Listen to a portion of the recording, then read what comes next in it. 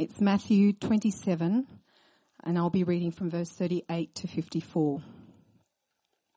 This details the death of Jesus, and Matthew being Jesus' friend, we can listen to his account.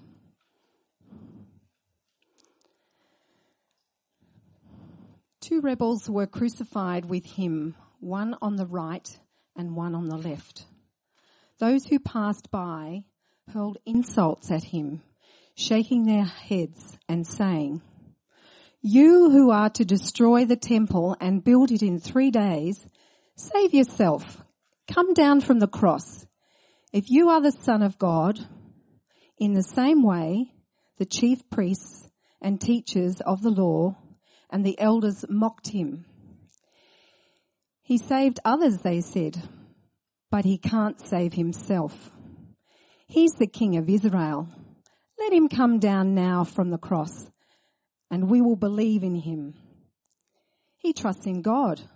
Let God rescue him now if he wants him, for he said, 'I am the Son of God.'" In the same way, the rebels who were crucified with him also heaped insult on him. From noon until 3 p.m, darkness came over all the land.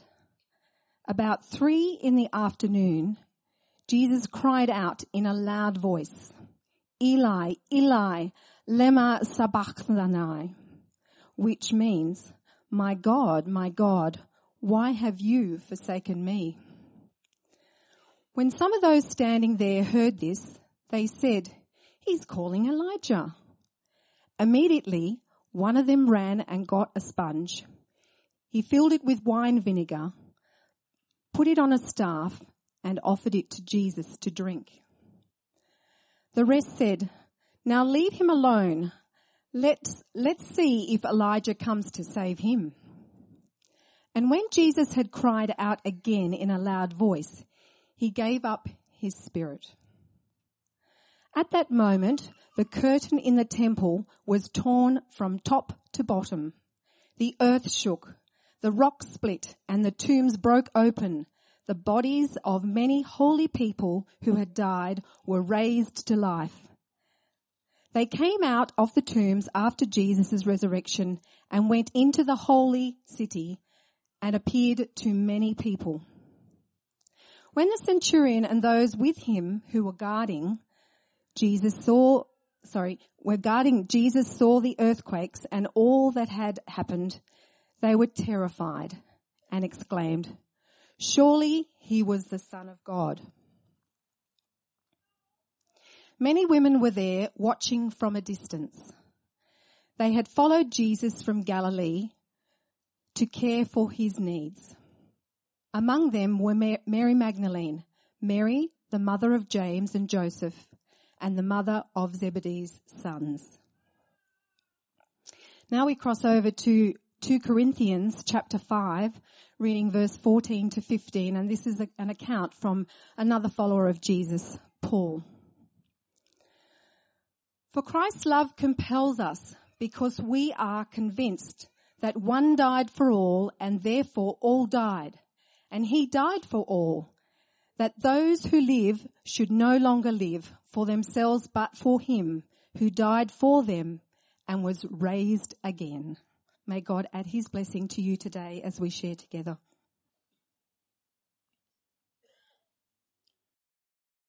Nine days ago, I was observing the news and was struck by an image of a sandal. If you know me, I wear a Birkenstock sandal. And there was something in this image that just pierced my heart afresh with the confronting nature of death. And as I saw this image, it was nine days ago that Afghanistan suffered another local act of terror and a bombing near a Shiite shrine. It was Persian New Year's. They were celebrating, and it was near the Kabul University. And as I read into this, just struck and intrigued by what had happened, but there was just this image where the sandal was front and center, and surrounding it was debris and blood and other horrible things. And as I sat in that, I was just reminded the importance that whilst where I live, death isn't a daily reality. Across the world, there is incredible darkness. And as we come to Good Friday, we need to deal with that. And that's why there's an important part of as we remember the Easter story. And it was interesting that just a day or two after that, I had to get a taxi to and from work, getting my car covered by insurance. And both trips, in a period of 5 days, I had an Afghanistani driver. And I was wanting to, I guess, really make use of that trip. I felt led to try and be intentional with whoever was going to be in the car.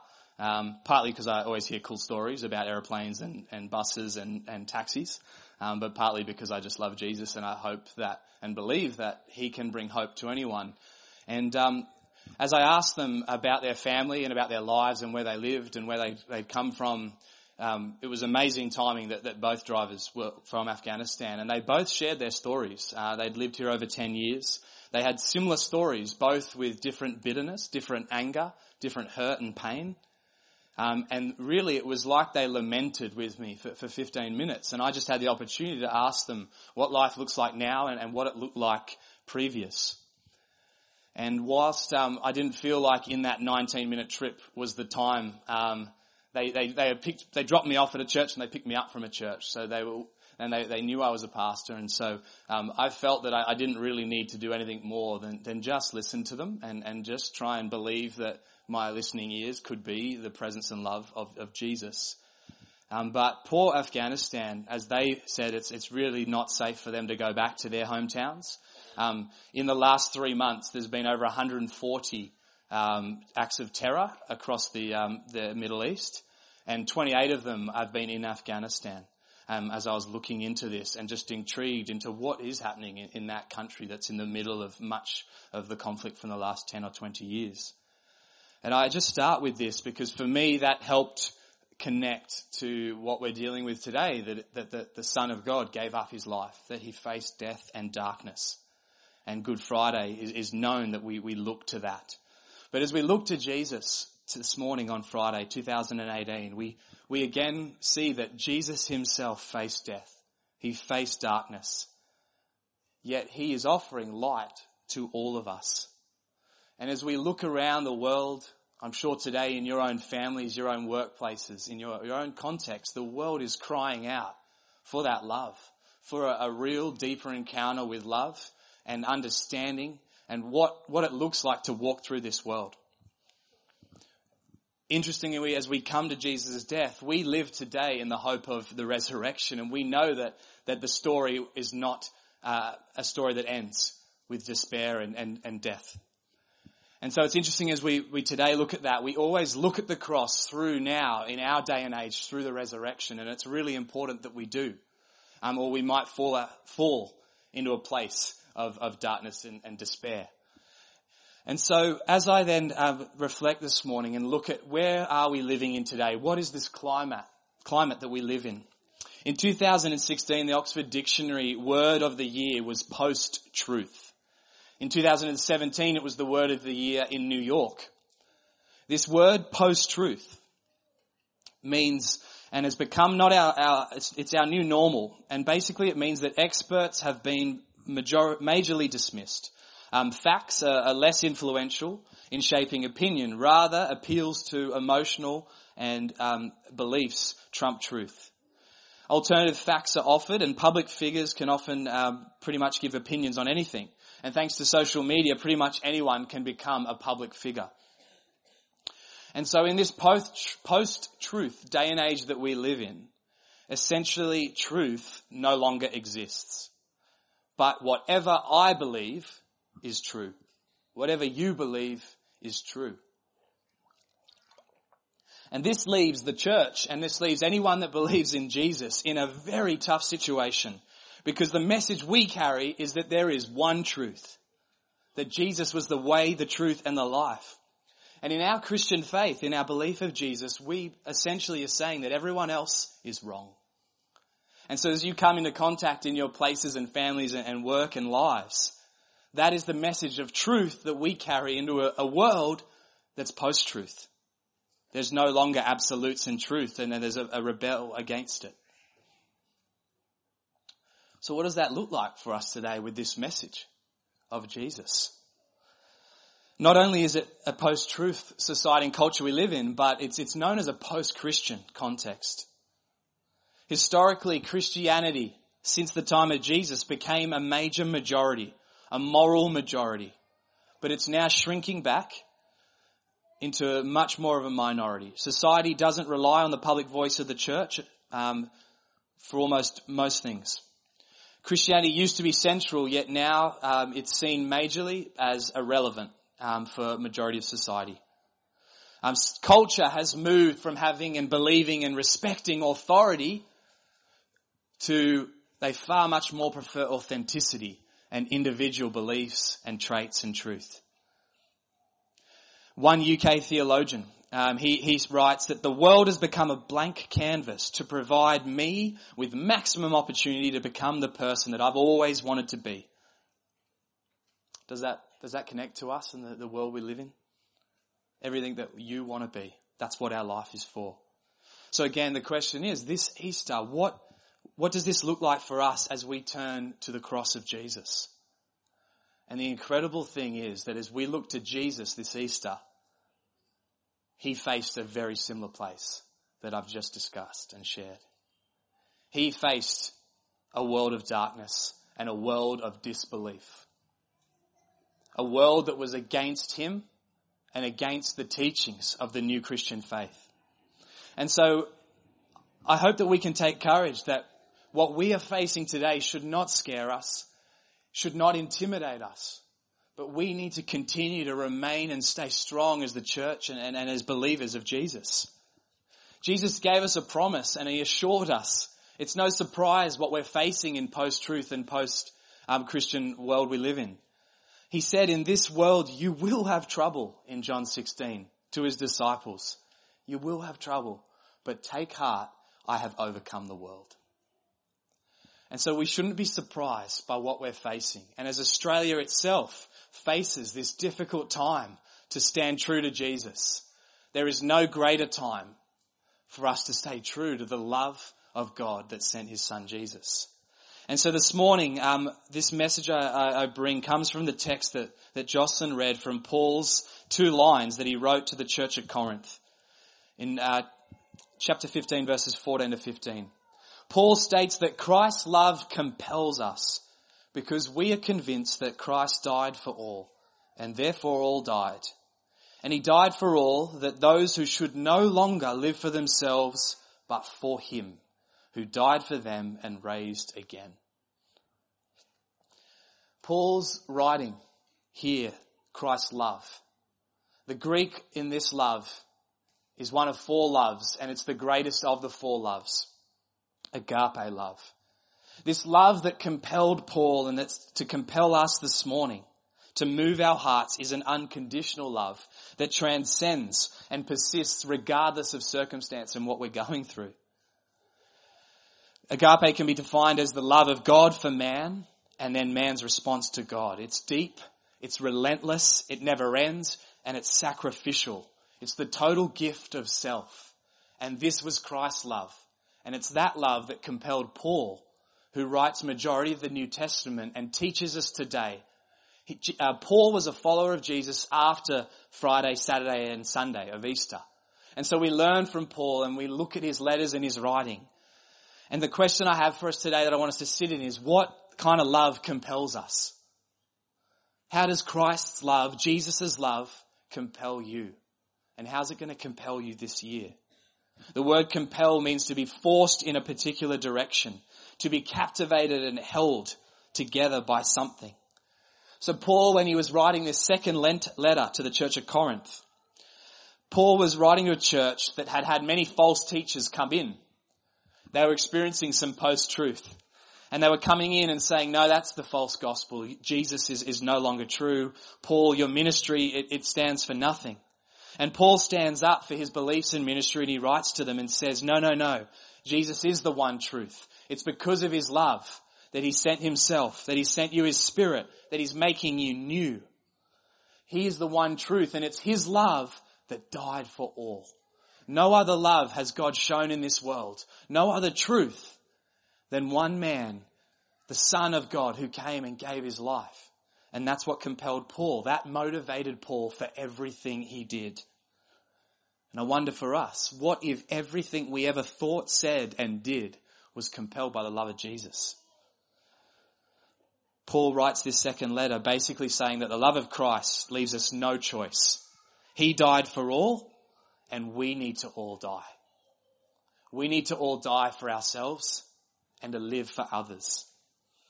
And Paul lived this incredible life that has built the churches that we continue to build today. And so this morning, as we look at his compelling love, Paul himself said, "Follow me as I follow Jesus." So how can this love compel us? I want to talk through a few ways it can for us this morning. Firstly, as we look to Jesus, who he was in his life this morning, it compels us to humility. A love that compels us to humility. The beauty of humility is that it was a brand new virtue that was not a part of the world until Jesus came. You see, in Greco-Roman culture, those that were admired and adored were those that were great. Those that won everything. Those who overcame obstacles, received status, honor, recognition. This is the culture that the Olympic Games came from. It was all about being the best and the biggest, the strongest and the greatest. That was what brought honor. Society itself was divided by status and class and wealth, right down to the slaves. Therefore, for Jesus to come and to walk in the dust and the dirt with the brokenness was an act of humility that the world had never seen. In fact, Roman citizens, they were not allowed to even be crucified. Crucifixions were saved for slaves. And so it's interesting when Paul wrote, he actually denounced that he was a citizen of Rome because he was willing to die the death of a slave like Jesus. Paul learnt humility from Jesus. And so back then, greatness was desired, humility unknown. So 2,000 years ago, Jesus came. No one in that society deliberately humbled himself, but Jesus did. And as his followers in the days after the cross, they were scared because greatness did not look like a death. It did not look like dying on the cross. Jesus had told them, but they struggled to believe it. But in that moment, Jesus redefined greatness, and he's redefining it for us today. And I'm convinced as I sat in humility this week that the world is still unsure what humility looks like. It's still crying out that you and me would not live for ourselves, but to humble ourselves and make God look incredible and show his love, just like Jesus. Paul wrote that the message of the cross is foolish to those who are dying and do not understand it. But those who have been saved, those who are being saved by the cross, it is the power of God. In this post-truth and post-Christian world, we're back in this place where greatness is still celebrated, where celebrity culture is still celebrated. Individualism, self-authority is still celebrated. And we all fall into that here in Sydney today. But I wonder, what does the humility of Jesus look like in your life? How could Jesus' love compel you to humble yourselves again this Easter? Jesus had no place to lay his head, but he became the primary shaper of architecture. We don't know what Jesus looked like. He was barely ever described, yet he has become the most recognized face in the world. Jesus never wrote a book himself, but he's the most written about person ever. Jesus died alone on that cross, yet people today still die for the name of Jesus 2,000 years later. That is the power of humility. Jesus himself taught the disciples that to follow him, they must deny themselves. In Matthew 16, he says, whoever wants to save their life has to lose it. But whoever loses their life for me will find it. For the Son of Man is going to come to the Father's glory with angels, and he will reward each person according to what you have done. How's your life being compelled by the love and humility of Jesus? Jesus himself denied being fed food after he had encountered the woman at the well. And he said to the disciples, my food is to do the will of the one who sent me, to do the will of Jesus. That's what, the will of God, the will of the Father. That's what feeds me. That's what gives my life nourishment. I wonder this Easter, what's nourishing your soul and your heart and your mind? Is it the will of God? Is it heaven's plan for your life? Or are you being nourished by your desires and your footsteps and your home and finance and life? Humility is the attitude of the heart, the mind, and then the actions. He became human. God chose to become human like us so that we could become like him. He left heaven so we could receive it. Humility. Secondly, a love that compels us. It actually compels us to face darkness and death. And it's something we don't always like to confront and face. But actually Jesus connects, and it's one of the greatest connections for all of us, that Jesus himself faced death and overcame it, and therefore we can look to Jesus. The promise in Revelation is that one day that he died for all, and out of that every nation, all tribes and all peoples will bow before Jesus one day. And that's where his death was for all of us. It was for every one of us, every culture, every language. That is the power of God's universal love. A helpful reflection I read was from John Ortberg. And he actually writes about Easter Saturday, the forgotten day. A dark day that actually we can all relate to. Saturday. It's not Sunday. It isn't Friday. This is Saturday. The day after this, but the day before that. It's a strange day, this in-between day. In between despair and joy. In between confusion and clarity. In between bad news and good news. In between darkness and light. Everybody knows Saturday. In fact, we all can connect to Saturday. It's the day that your dream may have died. You wake up and you're still alive. You have to go on, but you don't know how. Worse, you don't know why. Why is there a Saturday? It doesn't seem to further the story at all. If Jesus was always going to be crucified and then resurrected, why didn't God get on with it? Everyone can relate to the loneliness of a Saturday. When Jesus was born, the heavenly hosts of angels sung and praised God, Emmanuel, God with us. On Saturday, the angels looked down and they saw Jesus dead in a tomb. Crucified and murdered by the very humanity that he came to save. The miracle of Saturday is that God lay dead. Jesus defeats our great enemy death, not by proclaiming his invincibility or greatness over it, but by submitting himself to it. If you can find this Jesus in a grave, if you can find him in death, if you can find him in hell, where can you not find Jesus? Those are incredible words as I sat the last 2 weeks reflecting on Saturday. The fact that in all the loneliness and darkness that you and I interact with, we realize that Jesus understands it and he can help us understand the world and speak love and truth into that. Jesus, we heard the reading in Matthew 27. Matthew's recorded Jesus. There on the cross, he cried out, my God, why have you forsaken me? Do we understand the depth of those words? Why did you leave me? If you've ever felt distant from God, if you've ever seen someone far away from God, Jesus felt that because he cried out, where are you, God? I am bleeding and dying up here. I'm doing this for you, but where are you?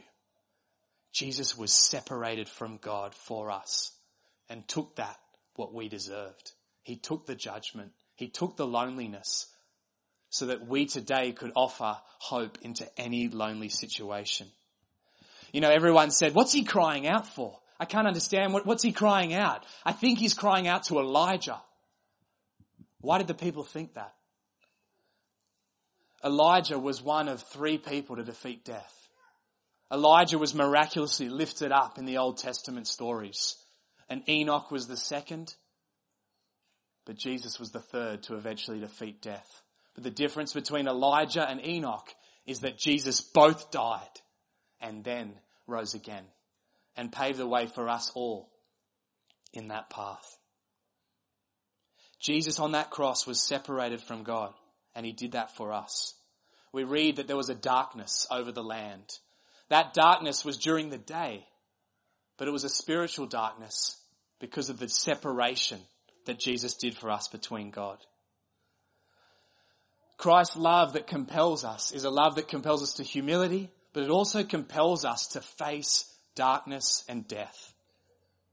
And thirdly, Christ's love compels us to agape, to sacrificial love. The English, we use the word love for all sorts of things. It's so hard to understand Christ's love when we think about the way we use love. But agape love. Augustine writes, to be human is to love. We're all cast into love. We're born and destined to love. We all love to love. It's our nature to love. We can choose what to love, but we cannot choose whether to love. The question is, are we going to love ourselves more than our lives love God? That's the kind of Christ love that compelled Paul.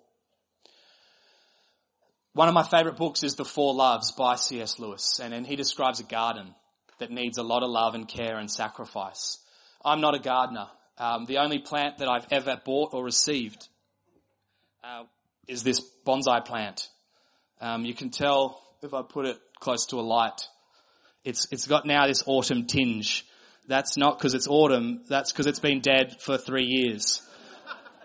And I watered it and cared for it, and I looked it up, how to feed it and guide it. And I did that for about 8 days. And it's now been sitting in my home as a symbol of death. But what C.S. Lewis teaches us is that the kind of love, the kind of agape love is like a garden. If you don't care for a garden, it will soon become wild, like the wilderness. The same with a little bonsai plant. It needs a lot of pruning and nourishing and caring. I can't even remember what I had to do for it. But it involved time, diligence, discipline and sacrifice. Agape love. Time I wasn't willing to give. And that's the kind of love that we're called into by Jesus. That's the kind of love that on the cross, selflessly, Jesus gave up his human life. He suffered and went through pain for us. In the reading from Matthew in chapter 27, we read about the darkness. An earthquake came over the land, but then we read that the curtain was torn in the temple, the religious hub of life. And that curtain that was torn was known to be 18 meters high, higher than this building. It was known to be 18 centimeters thick. And once a year, the high priest would go behind that curtain, and he was the only one that could connect to the presence of God. And he would make a sacrifice and ask for the atonement of sins for all people that was deserved. No one else could commune to the presence of God other than the high priest to deal with the sin of the people. That curtain was torn in two as Jesus gave up his spirit and his last breath. And that symbolized that we all now have access to the presence of God, to the forgiveness and the Holy Spirit that now frees us from sin, takes away our judgment. The breath of Jesus that he gave up on the cross now lives in those who believe and have faith in the cross and life and resurrection of Jesus. That was an incredible symbol as the veil and the curtain was ripped for all of us to step into God's presence and love. I'll never forget the sacrificial love. Almost a year ago, I was at an event and a 15-year-old young man from about 20 meters away came across the whole room and asked to pray for me. He had a word of encouragement for me. He had a picture that God had given his mind, and he boldly shared that with me. And he took the risk of the embarrassment, or perhaps it wouldn't be right. And he came to me, put his hand on me, and he prayed with me. And I ended up having tears as the picture and the encouragement and the word took me back to God's love and the sacrifice he made for me and the forgiveness he gave to me. I wonder what kind of sacrifice and discipline and time is God calling you into. I love seeing young people step out. And my prayer is that all of us this Easter and this year would step out into humility, into facing darkness and death, and into facing, are we really sacrificing and stepping into the sacrificial love of Jesus? If we could step into those three, Christ's love that compels us this morning, I want to suggest it needs to compel us to a response. Good Friday is about a response of our hearts and then our actions. The life we live is not about us. Our life is not a blank canvas about us becoming the person that we've always wanted to be. The message of Jesus is that God created you with a specific purpose. Jesus died for you to fill your life with his forgiveness and his presence, to use you to help and care for the darkness in the world. Jesus didn't want to just do something for you, but he wants to do something through you. Easter Friday reminds us that he did something for us, but we live on Easter Sunday and the resurrection that Christ wants to do something through us. And so I wonder, does Jesus' love compel you to think this morning and into a life that you do something for him? The great Mother Teresa said that I am a little pencil in the hand of a writing God who is sending a love letter to the world. Or perhaps you know an old story of the little girl with her teacher. The teacher went up to her and said, "Little girl, what are you painting?" And the little girl said, "I'm painting a picture of God." And the teacher said, "But no one knows what God looks like," said the teacher. The little girl responded, "After I'm done, they will." Imagine if our lives were like that. Imagine if people could see the forgiveness and the love and the presence and the humility of Jesus in you and through you. Humble, costly, difficult, small acts of God's love. The courage to overcome death and darkness, to lead others who are suffering, who are in dark and lonely places. You can step in there humbly, sit with them, listen to them, perhaps pray for them, perhaps take a risk. And finally, how are you sacrificing like Jesus? Your time, your money, your finances. How does that worship look like? That is who the sacrificial love of Jesus points us to this morning. That is the kind of love that I believe Christ is compelling us as a church at Dural, and the message for us this Easter, this weekend, to begin and step into that.